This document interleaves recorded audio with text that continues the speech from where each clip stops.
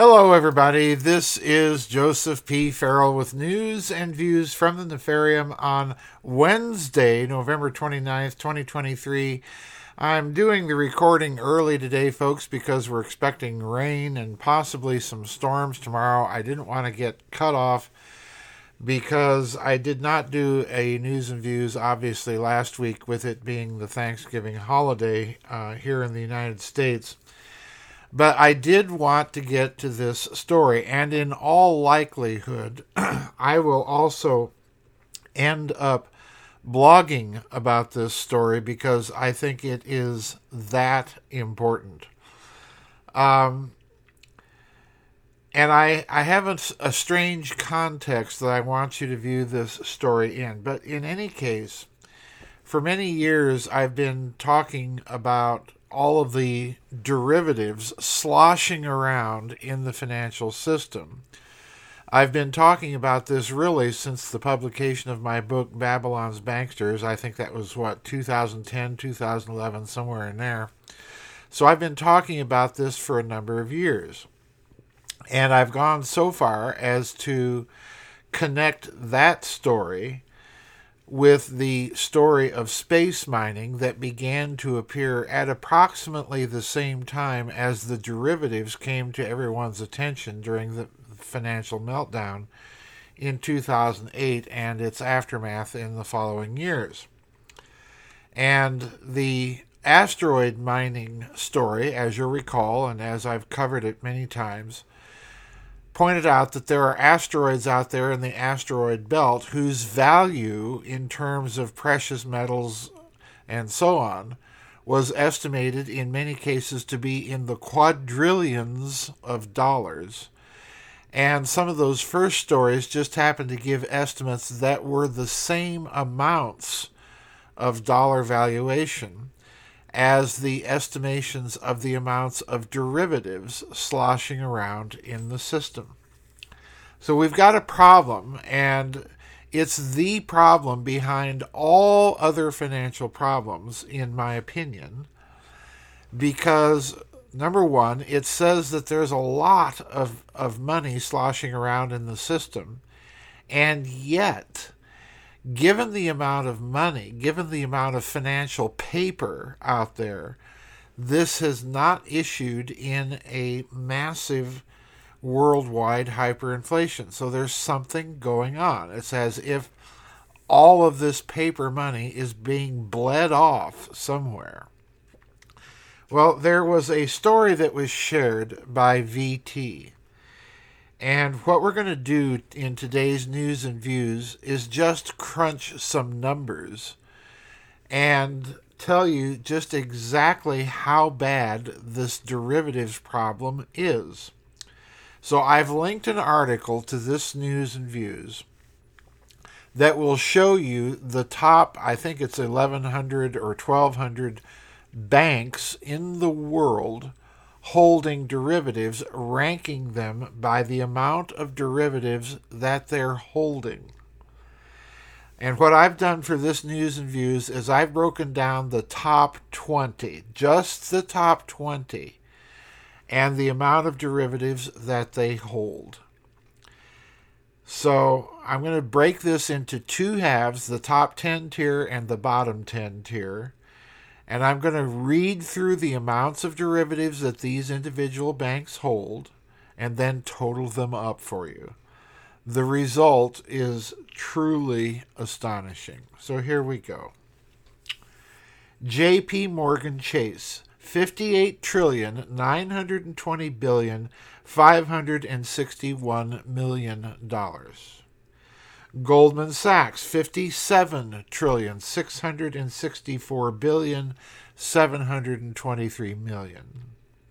Citibank, $55,229,720,000,000.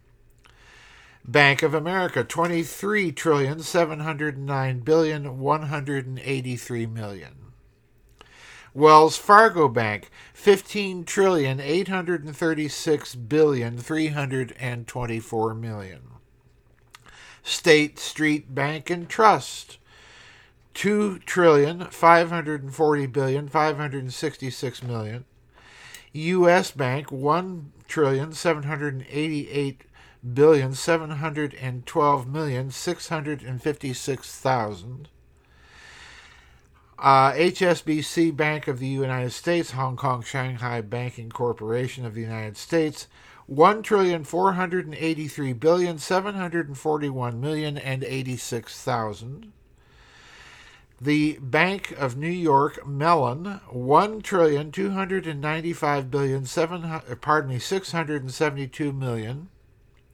And the PNC Bank, $1,168,108,294,000.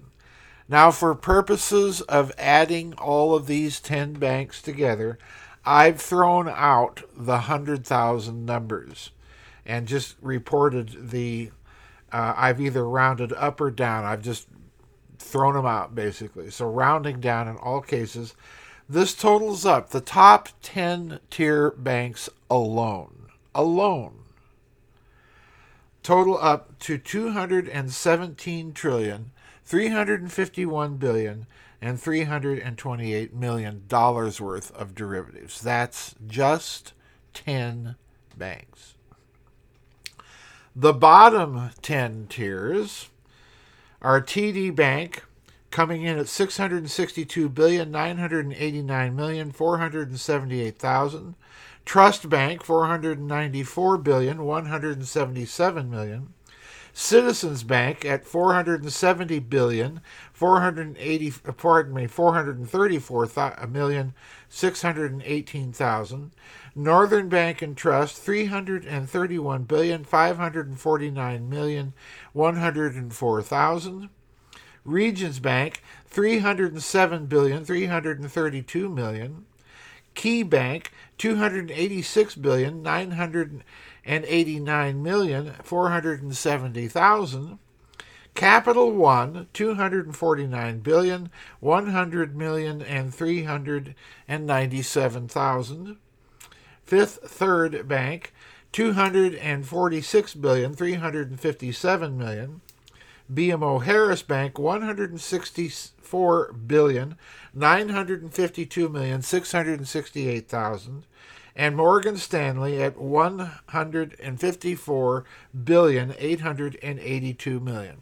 That totals to $3,368,763,735,000 worth of derivatives. Now, again, that's an estimate. I'm not entirely certain that I've punched in all the numbers correctly on my calculator when I was reading this article in just absolute astonishment. But when you put this together, folks, these 20 banks alone are holding $220,720,091,735,000 worth of derivatives. And that's an estimate. Just these 20 banks. Now, that prompts the question, just what the heck is going on? Where is all of this money? Why is it not showing up? Obviously, we've got inflation around the world, but with this amount of financialization in the system, it should be much worse than it is. So where has it gone? What was all of this, and more importantly, what was all of this for? Now, there's another article I'm linking to today's News and Views about the censorship trust that was formed shortly after the Trump victory in the 2016 American election, when certain defense contractors in the United Kingdom and the United States decided to form essentially a censorship trust because, of course, in Britain they had just been rocked with the Brexit vote shortly before the election of Trump to his first term in office. So they had lost control, and they were bound and determined to get control back of the information going on out there and to rein in this populist revolt. And my question again was why? There was no threat to their power from these changes of administration. They have weathered such policy defeats before. So really, what was going on? And my suspicion now, and this is going to sound like a completely off the end of the twig speculation, and I freely grant and admit that that's exactly what it is. But these types of measures, this massive financialization, and the massive censorship that has been put into play, suggest to me that the powers that be are at war with someone. These are the types of policy decisions that you take when you're at war, especially the massive financialization and increase of paper in the economy of a country that's a belligerent in a war. This happened to Nazi Germany during World War II. It happened to all the combatants during World War I. It happened to the Union and the Confederacy and the American Civil War, and on it could go. These are the types of policy decisions, the control of information and the financialization of the economy, that strike me as two policies that are telltale signs, not the only ones to be sure, but are telltale signs, if taken in tandem, that you're dealing with a war. So the real question is, for this speculation to make any sense, is who are they at war with? And there's all sorts of possibilities here. We've seen a great deal of evidence in recent times that they're at war literally with their own populations. But I suspect that something else is going on. Again, just J.P. Morgan Chase Bank alone, by the figures on this website, has $58,920,561,000,000 worth of derivatives. That's an enormous amount. And remember what derivatives are. They're bundles of securities of securities. In other words, you float a bond issue, and that bond issue gets bundled in with mortgages and so on, and then you take out securities on that bundle of securities, which are the derivatives, and you sell the derivatives, which are the bundles on the securities. In other words, the real problem here, Catherine Fitz and I just did an interview where she told me about a book by a hedge fund manager called The Great Taking. And his question was, who's got custodianship of all of this? In other words, where finally does ownership lie when you're financializing and then refinancializing bundles of securities and then all of their derivatives? And what happens when the derivatives get bundled in with the bundles of the primary issue? So in other words, they've created a massive feedback loop of paper. The question is why? And at this stage, folks, I think that it goes beyond just mere simple greed.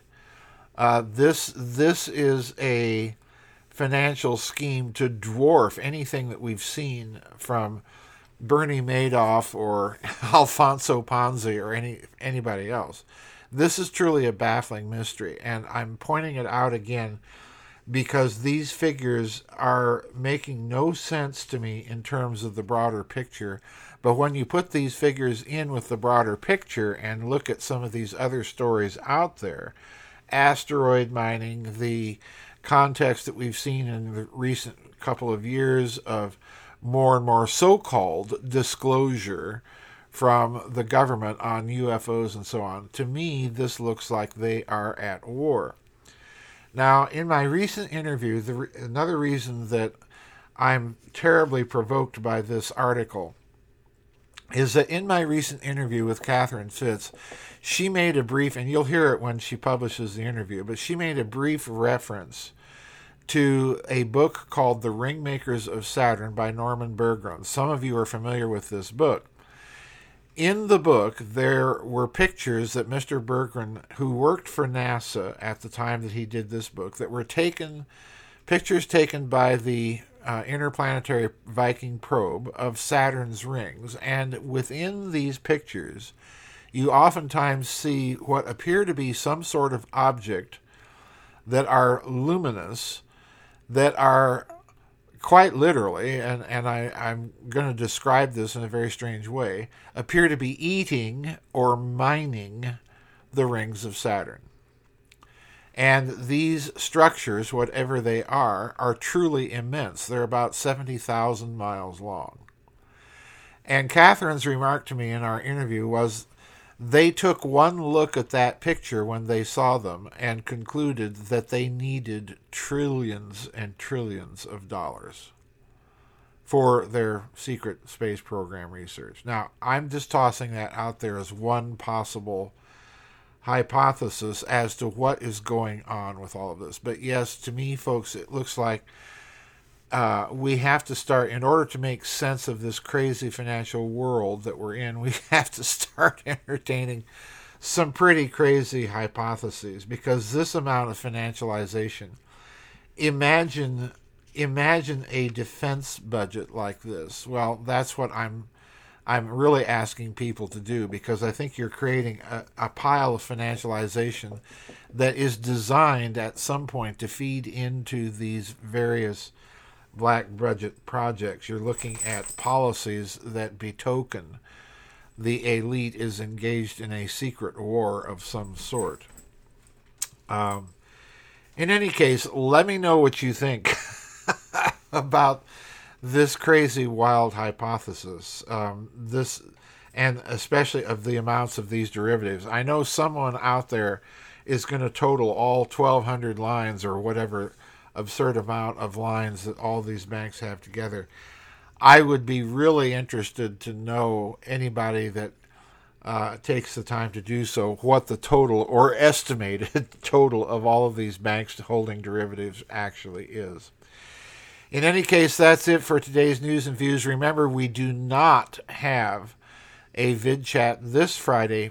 Our last two vid chats of the year will be the Friday following, December 8th, and then the Friday after that, December 15th. Those will be our last two vid chats of the year. And then Daniel and I will be taking our usual Christmas and New Year's holiday break. So anyway, we'll see you on the flip side, folks, for what remains of our news and views in the year 2023. Bye-bye. God bless, and we'll see you on the flip side.